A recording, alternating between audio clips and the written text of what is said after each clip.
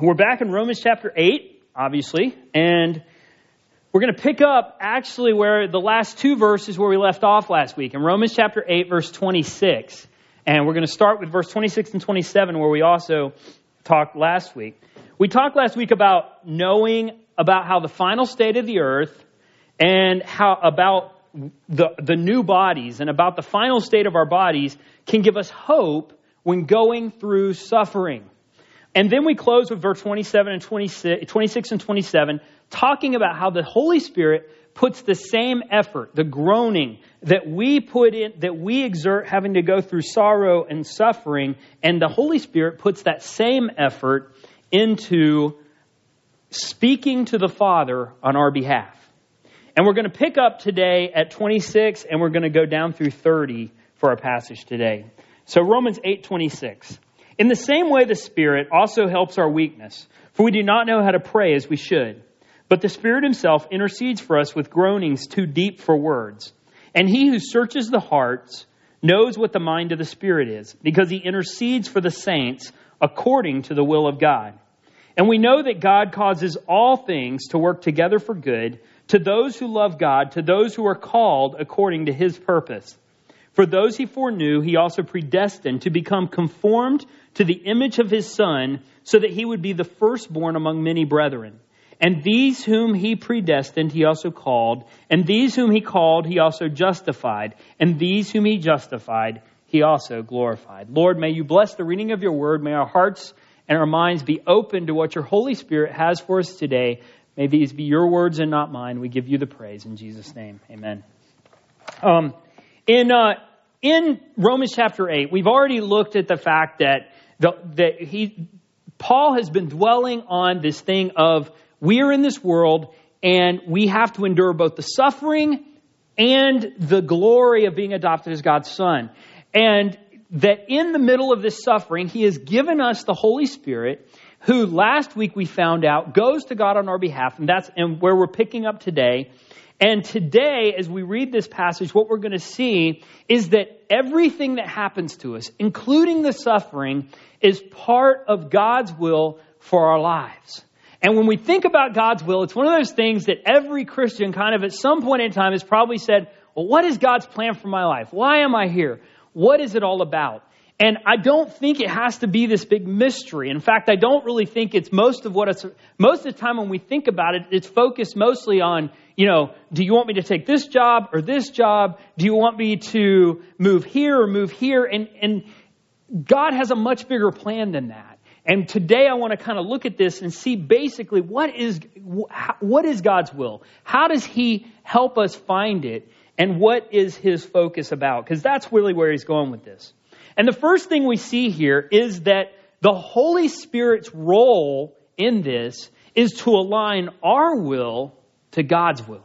Because we are not naturally going to want it a lot of times, especially when it has to deal with suffering. And so the Holy Spirit comes along to align our will with his. It says in verse 26, in the same way, the Spirit also helps our weakness, for we don't know how to pray as we should, but the Spirit himself intercedes for us with groaning too deep for words. Now, if you look back at verses 15 and 16, Paul has already established the fact that in the Christian life and in our relationship with God, the Holy Spirit is integral to us having this relationship with the Father. And here he expands on it by showing that the Holy Spirit goes to the Father. In verses 15 and 16, it says of Romans chapter 8, for you have not received a spirit of slavery leading to fear again, but you have received a spirit of adoption as sons, by which we cry out, Abba, Father. The Spirit himself testifies with our spirit that we are children of God. So at first, we know that the Holy Spirit is sitting there reminding us and telling us, hey, you're God's child. You're adopted by him. You don't have to fear all this stuff you're going through. Now it says, not only is the Holy Spirit speaking to us and reminding us of this fact and encouraging us in this fact, now it says the Holy Spirit is actually going to God on our behalf. And even when we don't know how we're supposed to pray, even we don't know what we're supposed to pray, he goes to God and says, you know what, that guy down there stumbling around who doesn't know how to pray correctly? This is what he needs, God. Father, this is how you need to take care of him. This is what your plan is for his life, and this is what you need to bring into his life in order to accomplish that plan. Because that's what it's all about in this passage. It's interesting that the same word, that the word here where it says in the same way the Spirit also helps our weakness, it's only used one other time. That Greek word is only used one other time in the whole New Testament. And it's used in conjunction in Luke chapter 10 in the story of Martha and Mary and Jesus. Now, if you remember what's going on in Luke chapter 10, Jesus is over at the home of Mary and Martha, two very dear friends of his. And he's there with his friends, and Martha is kind of the take care of the home person. She's out there cleaning and cooking food. She's setting the table. She's doing all this stuff, and she lives with her sister Mary, and guess what? Mary is sitting over there by Jesus, listening to Jesus teach. She's learning from her Lord. And neither one of them was doing wrong, but Martha got a little upset about that. And in Luke chapter 10, verse 40, it says, but Martha was distracted with all her preparations. And she came up to him, Jesus, and said, Lord, do you not care that my sister has left me to do all the serving alone? Then tell her to help me. And so the word there is literally, it's Martha coming to Jesus and saying, Mary has a responsibility, and it's to help me, to come alongside me, to carry her weight, to do her part. And literally the word means to take hold at our side. Not to pull us along, not to push us along, but to literally come alongside us and help us while we're moving through this life. And so the Holy Spirit, it talks about when we're going through this life in our weakness, the weakness of suffering, the weakness of not knowing how to we don't know what we need sometimes. The Holy Spirit comes alongside of us and helps us from inside of us to God himself, saying, this is what this person needs, and I'm going to help you in this journey. So that's the role of the Holy Spirit there.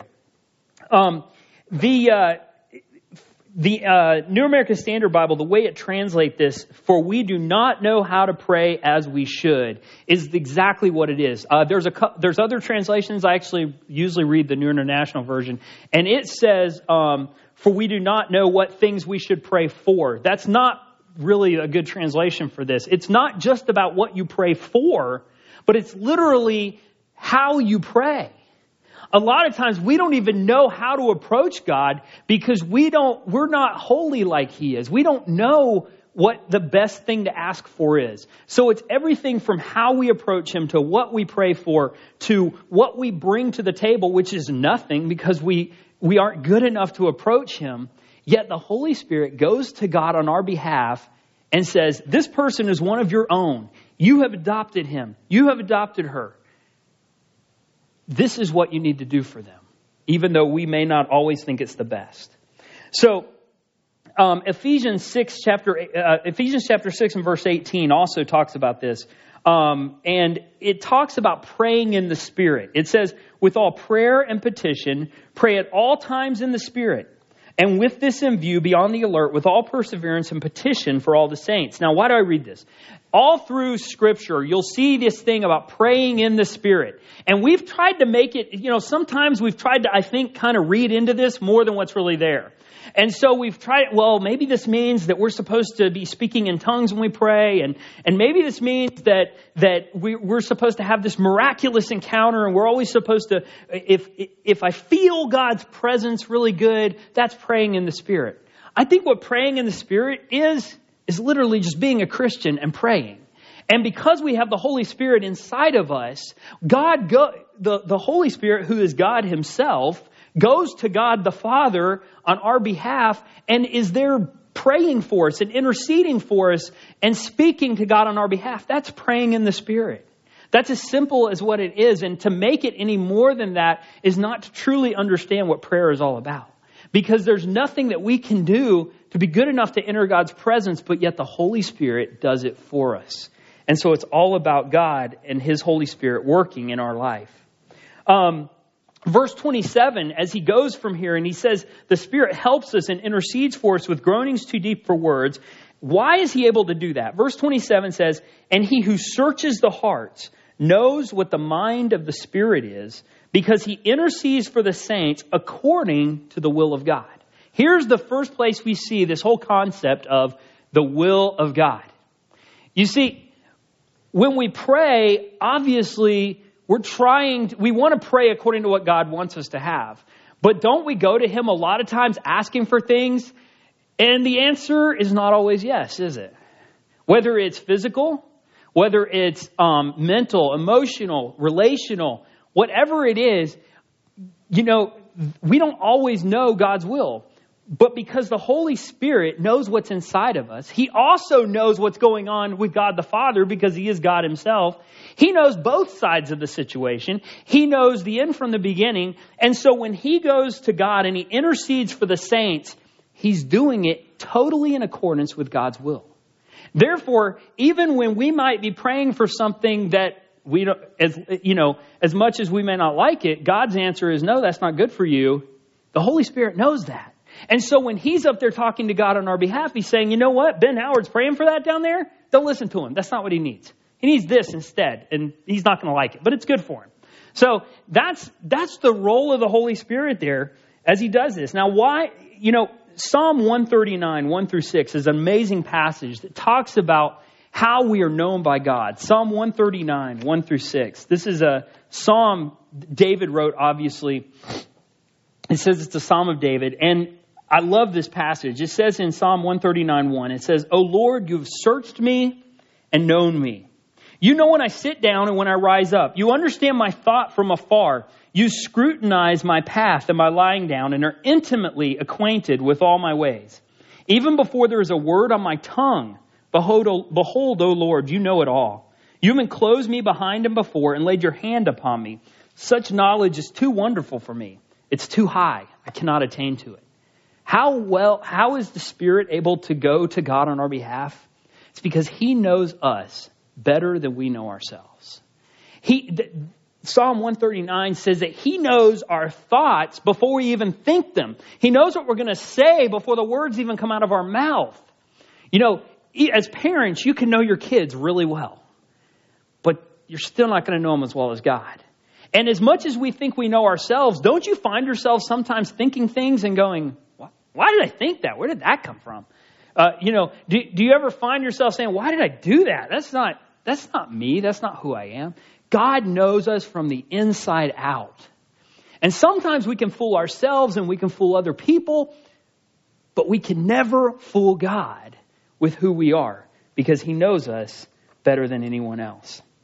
And so the Holy Spirit is able to intercede for us because he understands who we are, and he also knows God's will and plan for each one of our lives.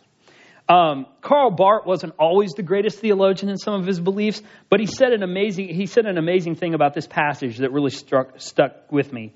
He said that God here makes himself our advocate with himself, because the Holy Spirit is God going to God the Father, that he utters for us that ineffable groaning, so that he will surely hear what we ourselves could not have told him, so that he will accept what he himself has to offer.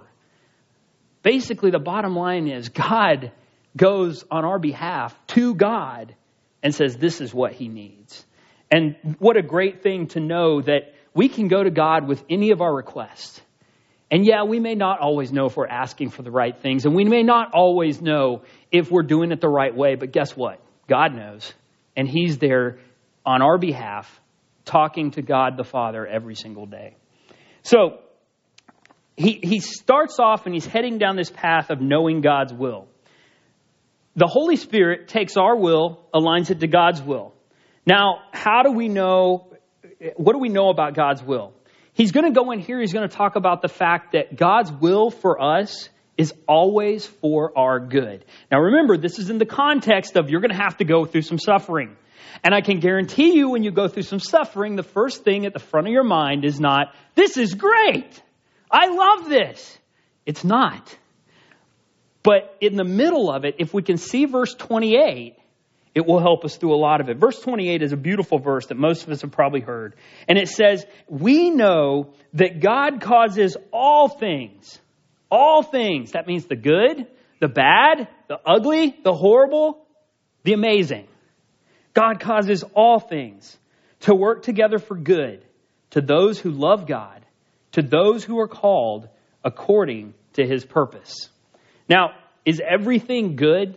As in, does it feel good? Absolutely not. There's a whole lot of stuff on earth that does not feel good. And the more that you have to experience that, it can get harder and harder to look at that and say, yes, God, I see that you mean this for good in my life. But if we can come back to this passage and know that the Holy Spirit on our behalf is going to God and saying, this is the perfect plan for this person's life. This is what you want to create inside of this person. And you're going to use these circumstances to make them into the person that you want them to be, to accomplish the purpose that you have laid out for them. Then it becomes easier to get through those times when it's not easy to do what God has called you to do. Everything is not good, but God uses the totality of everything we experience to work good in our lives and to transform us for his glory. 2 Corinthians 12:9. In 2 Corinthians 12:9, the background of this is Paul has just pointed out that he has what he calls a thorn in his side. There's this thorn that you've given me he prays 3 times and says, God, take this away from me. I can't deal with it. We don't know what it was. It could have been physical, mental. We think it was probably something physical. And he says he prayed 3 times that God would take it away. And 3 times God told him no. But in the middle of that prayer, he gets a promise from God. And it says in 2 Corinthians 12:9, he said to me, my grace is sufficient for you, for power is perfected in weakness. Most gladly, therefore, will I rather boast about my weaknesses, so that the power of Christ may dwell in me. We sang that song this morning, Amazing Grace, how sweet the sound. And grace like rain pours down. You know, everything about our salvation and everything about our life is about God's grace, God's undeserved and unearned favor and kindness towards each one of us. And in our life, Paul is saying, you know what? Yeah, it would be better. It would feel better if God would have taken this thing away.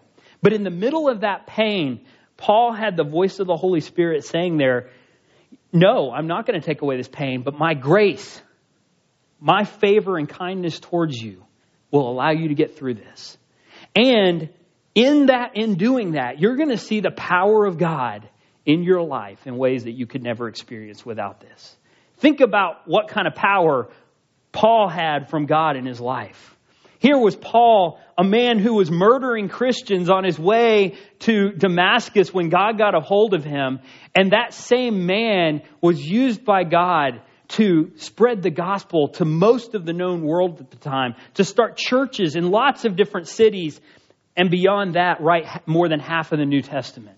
That's the man who said, God, I've got this thorn in my side, take it away. And God looked at him and said, you know what? Because of that thorn, my power is perfected in your weakness. What is God going to do in our lives because we see something that we wish wasn't there, but God is saying, I'm going to take what you don't like and I'm going to use it to show you who I am and how powerful I am and what I can do through you if you'll just let me. So it's all about God perfecting in our lives through our weakness. You know, we all go through horrible things. My dad died when I was 12, and that was like the worst thing I could ever experience. I wouldn't want anybody else to have to go through that. And if humanly speaking, if I had to change that, I would absolutely change that and have my dad there for my teenage years and be able to, play sports and have my dad there and be able to see me graduate from boot camp and do all these different things. And I have no idea, humanly speaking, why that happened. But I do believe and do trust the Holy Spirit and do trust God's plan that there was a reason for that. And that I would not be who I am today had I not experienced that. Was it hard? Absolutely. Was it something that I want my kid to go through? Absolutely not. I want to be there for my child when he's 16, 17, 18, 20 years old. But God can take any situation in our lives and he can use that to make us into the person, into the believer, into the follower of Christ that he wants us to be. But here's the thing. God's will is always for our good, but, and there's a big, huge but here, God's will is focused on his purpose. You see, we always try to make Christianity, I think, about me and about I. And so I love praise and worship and I love singing songs and stuff, but sometimes we find ourselves singing songs that are all about, I will do this and I will do, when really our relationship with Christ is all about him. There's nothing that we can do. There's nothing that we can earn. And we sang about this morning, the last song we sang, above all. When he was on the cross, he thought about me. But he did it to bring glory to himself. And when we focus on the fact that it's not about me, that God's got a bigger plan and a bigger purpose, then it makes it easier to get through those times when it's so easy to look and feel sorry for ourselves and feel like the world's falling down around us and, oh, me, where is God in the middle of this? Well, God has a plan and a purpose that is bigger than one person. The end of verse 28 says, to those who are called according to his purpose. You see, God saved us. God chose us. God made us his own. But it wasn't because we were so good. It wasn't because we were deserving. It was all because God loved us so much and wants to show his glory through our lives. And so he goes on in verse 29 and he says, and the interesting thing here is that as he ends these last couple of verses, is that we see here salvation as a complete process from beginning to end. And he's going to go through the past, the present, and the future to show how God's will is accomplished in each of our lives through the work of the Holy Spirit. And so he says in verse 29, he says, for those whom he foreknew, he also predestined to become conformed to the image of his Son so that he would be the firstborn among many brethren. Now, the first thing I thought when I read this was, this is why Gunnar asked me to, originally I was supposed to preach this last week when he first asked me to preach, and I was like, this is why Gunnar asked me to preach this week, because he just doesn't want to talk about predestination. But then that was my first thought. And then I thought, okay, well, obviously that's not it. No, I'm just kidding. We can get all wrapped around these terms of God foreknew and he predestined and then you bring in election and all this other stuff. But here's the bottom line. If you know Jesus Christ, you are chosen by God. He has chosen you to be his own, his son, and he's adopted you as his own. And God describes his relationship with us as beginning before we were ever born or conceived or ever a gleam in our parents' eyes. If you look back at Jeremiah chapter 1 and verse 5, this is the call of Jeremiah. And different calls in the Bible are different. Like when a person is told, you're going to do this job, you're going to do this ministry, there's a lot of different ways that God showed like his clear leading. For Paul, it happened while he was Saul of Tarsus on his road to Damascus, and it was a huge bright light, and it was this amazing, miraculous thing where God took a sinner and said, you're now going to serve me for the rest of your life, and he was amazingly saved. For Jeremiah, though, it happened, he was already following God, and then God came to him, and it's interesting the way that God worded this to Jeremiah. Jeremiah chapter 1 and verse 5 says, before I formed you in the womb, I knew you. And before you were born, I consecrated you. I have appointed you a prophet to the nations. He's saying, Jeremiah, before you were even born, I decided you were going to be my prophet to all the nations of the world. That is an amazing thought. That before we were born, and I don't believe it was just to Jeremiah, because there's another passage in here, if you, there's other passages that where God knew us before we were born, before we were even thought of. He knew what his plan was for your life. And if you're in here and you know Jesus Christ, God chose you and made you his own and decided that you were going to be his own before you were ever born. And that means that he's never going to let you go until you reach glory and you are fully there, visible with him for all of eternity. And so this choosing is for far more than just establishing a relationship, but it's with the goal and the result of the relationship in mind. You know, it says here, For those he foreknew, he also predestined to become conformed to the image of his Son. Now, all of us know that he saved us so that we could go to heaven. But that wasn't really the reason why he saved us. He saved us so we could become like Jesus Christ. So we could become more and more like Jesus Christ. So when we get to heaven, we can fully appreciate the glory that he has waiting on us, because we've experienced his power and his presence in our life on a day-to-day basis. And that's kind of where he's been going with this whole passage, right? As he shows the Holy Spirit working in our life, making us and conforming us more and more to Jesus Christ.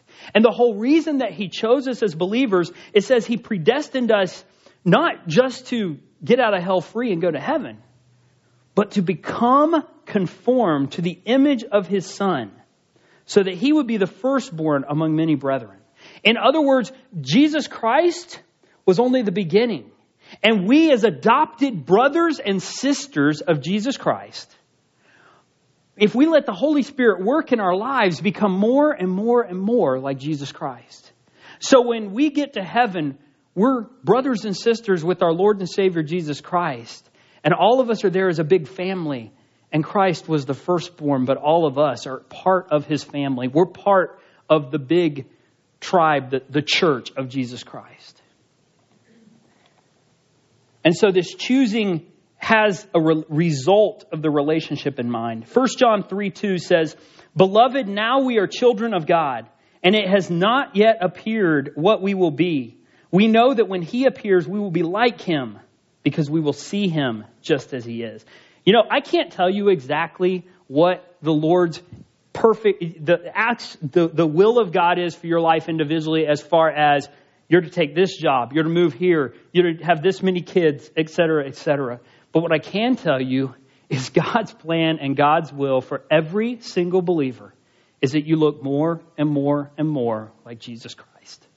And that every day when you wake up and you go through your life, you let the Holy Spirit work from within, speaking to God on your behalf and coming alongside of you to walk with you, so that at the end of the day, your life looks more and more like what Jesus Christ's life looks like when he was here on earth. Are we going to do that perfectly? Absolutely not. Because going back to chapter 7, that I want to do, that's what I don't do. That's what I don't want to do, that's what I find myself doing. But the more that we allow the Holy Spirit to work in us, the more we resemble that goal that we're trying to reach. And so it's all about the Holy Spirit working inside of our life. Ephesians chapter 1, verses 5 through 11 kind of points out again what, about the fact that it's all about what he does, not about what we can do. You know, we always try to think that it's, sometimes we get this attitude of, okay, well, I've got to be like Christ. Well, then I've got to work hard and I've got to do this. And when we fail, it feels even worse because it's about me and everything that I've tried to do and it didn't work. When it's all about God. In Ephesians chapter 1, verse 5, going to verse 11, it says, "He predestined us to adoption as sons through Jesus Christ to himself, according to the kind intention of his will, to the praise of the glory of his grace, which he freely bestowed on us in the beloved. In him we have redemption through his blood, the forgiveness of our trespasses, according to the riches of his grace, which he lavished on us in all wisdom and insight. He made known to us the mystery of his will, according to his kind intention, which he purposed in him, with a view to an administration suitable to the fullness of the times, that is, the summing up of all things in Christ, things in the heavens and things on earth. In him also we have obtained an inheritance, having been predestined according to his purpose, who works all things after the counsel of his will." Here's the thing that I noticed in that passage. Not once did it say anything about me, but it said everything about the fact that God has chosen me. He has predestined me to look and act like Jesus Christ, and that at some point in time, he's going to bring me face to face. And that ultimately, our adoption as sons and as daughters of Christ will pay off because we will be there with him in glory. And that's what it's all about. the purpose, and I said before that sometimes we can get wrapped up around these terms. And there's nothing wrong with that. And there are various interpretations of what predestination means and God's choosing us and all of this. But here's the bottom line. No matter where you fall out on the spectrum between a Calvinistic interpretation or an Arminian interpretation, the bottom line is that God has chosen us, and that choosing entails that we're supposed to look, that He is trying to make us more like Jesus Christ. And yes, we can disagree about maybe the timing or the aspects of certain points of view there. But the bottom line is anyone who knows Jesus Christ has been chosen by Him. And that's all that I think Paul is trying to get across here.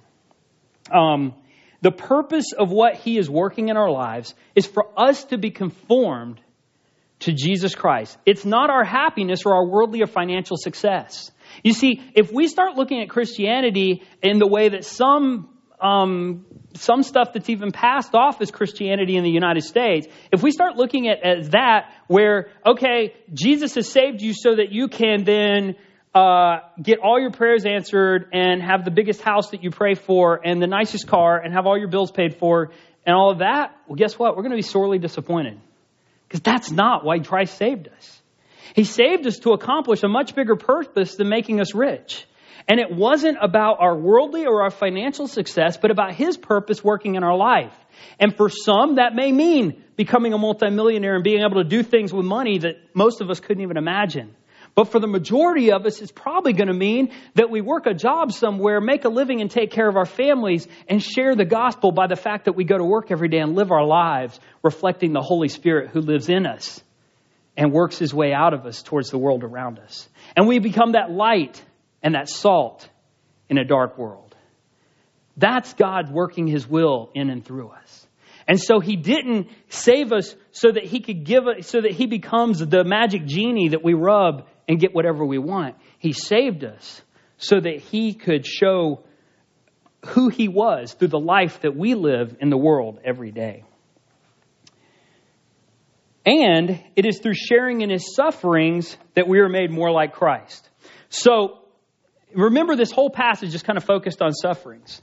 Well, if the goal is to make us more like Christ, and we know we're going to have to go through these sufferings, then there must be a point to the sufferings. In Philippians chapter 3, verse 10, it says, that I may know Him and the power of His resurrection and the fellowship of His sufferings. Once again, there it is. We're going to have to experience the same type of suffering, being conformed to His death.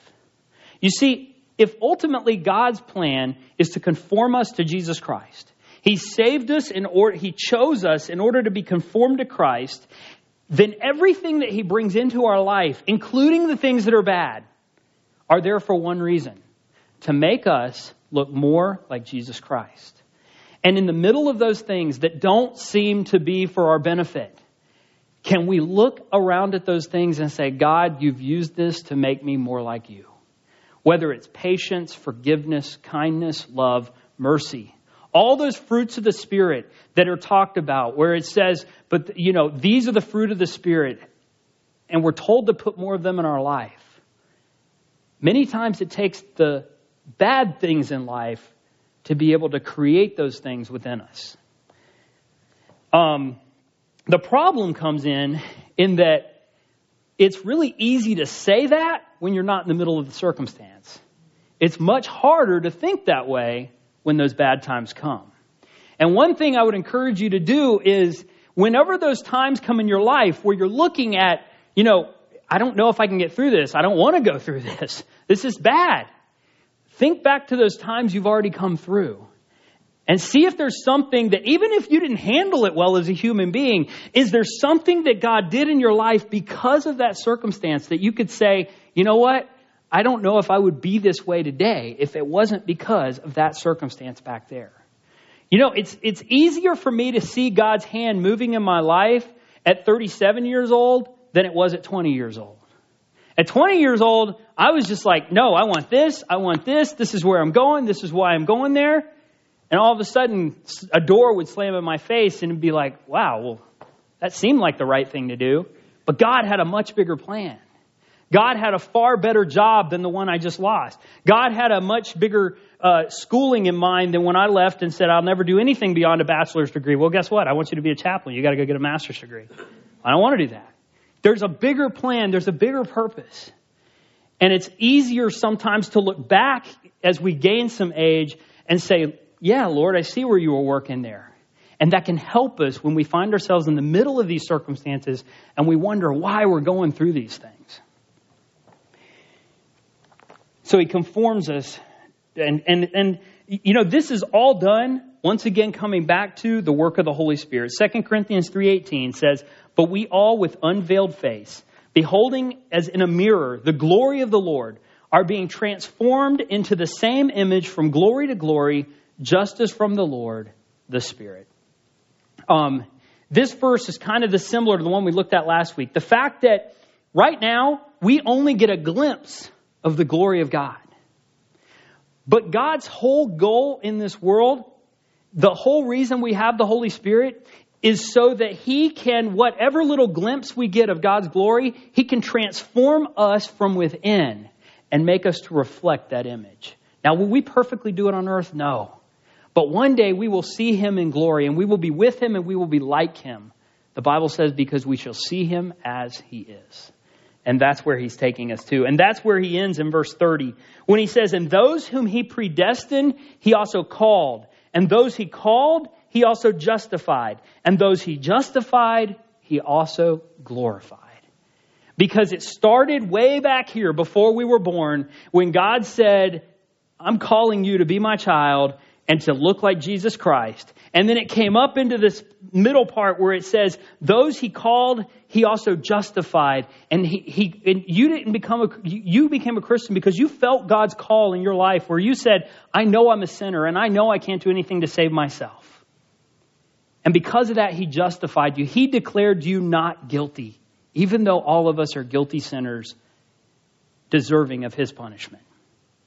And then he's going to keep us and hold us by his strength and through his power with his Holy Spirit until one day we have a glorified body in heaven for all of eternity with him.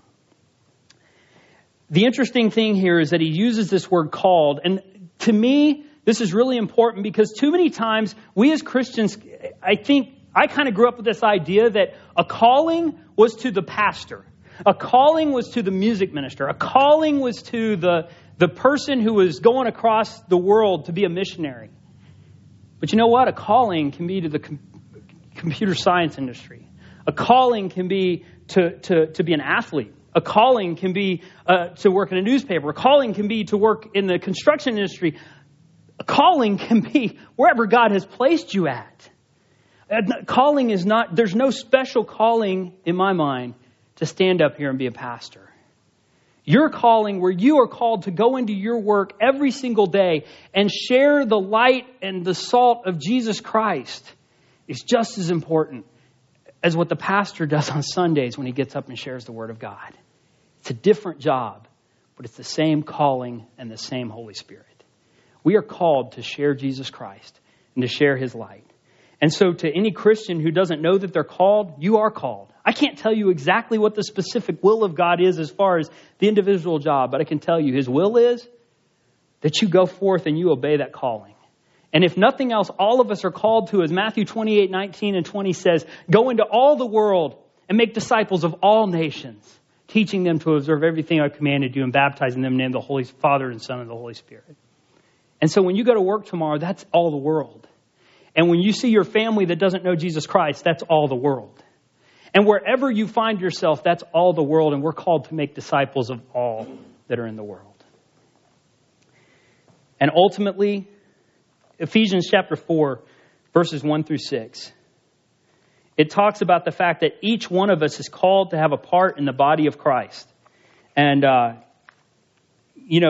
just like we all have our own individual ministries. In Ephesians chapter 4, he says, therefore I, the prisoner of the Lord, implore you to walk in the manner worthy of your calling, worthy of the calling wherewith you have been called, with all humility and gentleness, with patience, showing tolerance for one another in love, being diligent to preserve the unity of the Spirit in the bond of peace. There's one body, one Spirit, Just as you were called into one hope of your calling, one Lord, one faith, one baptism, one God and Father of all, who is over all and through all and in all. Every one of you is called, and every one of us, as the body of Christ, is to fulfill that calling every single day. And then ultimately he ends here with the fact that it's not about just what happens here on earth. And isn't that a great thought? Because you are going to go through times of suffering. But once again, he doesn't leave us stuck in the suffering. He leaves us stuck in the fact that look forward to the fact that one day all this suffering is done. And no matter what you face here on earth that isn't fun to go through, ultimately the end is not the suffering. The end is not even looking like Jesus Christ here on earth. The end is a completely new body, glorified in heaven for all of eternity, where we don't have to face suffering, where we don't have to face pain, where we'll never face another loss, we'll never shed another tear, we'll never face any more grief, because we will be in a glorified body, because he has promised that those he called, he also justifies, and those he justifies, he also glorifies. So now we get nearer to the end of this chapter, and next week what we're going to see is that if he calls us and he promises that he's going to end us up in glory, that his love is never going to let us go, and we can never get away from it. And what an awesome thought that he's going to end this chapter on. And through it all, in this process of suffering, we can see that it's about God's will being accomplished in our lives. His will that came about before we were ever born, that continued when he justified us and he made us his own, and will continue until one day we see him face to face in heaven. And that through it all, no matter what you're going through today, God has a purpose in it that is for your good. It's not easy to see when you're in the middle of it, but he has planned it for your good, for your betterment, to make you a better follower and a better reflection of Jesus Christ. Not because the circumstances are good, but because you will become better through them, more like Christ, and that no matter what we face on earth, we are certain of the glory that will come at the end. So what is it you're facing today? What is it that you need to look back to Christ for and see that he's bigger than all of this, and that he has a plan and he has a purpose in all of it? Let's pray. Lord, there's so many things that we can go through on earth that seem at the time to not be for our good, that seem at the time to be hard and painful. But Lord, we know that you have planned everything in our life for our good. And that before we were ever born, you planned that we would look like Jesus Christ, that you chose us to look like Christ, to reflect him to the world, and to ultimately become your child at home with you for all of eternity. And Lord, we just pray that as we face these circumstances in our life, that you would help us to see your power at work, that we would feel your Holy Spirit working and moving in us as we reflect your glory to those around us. We give you the praise and the honor and the glory, for it's in Jesus' name I pray. Amen.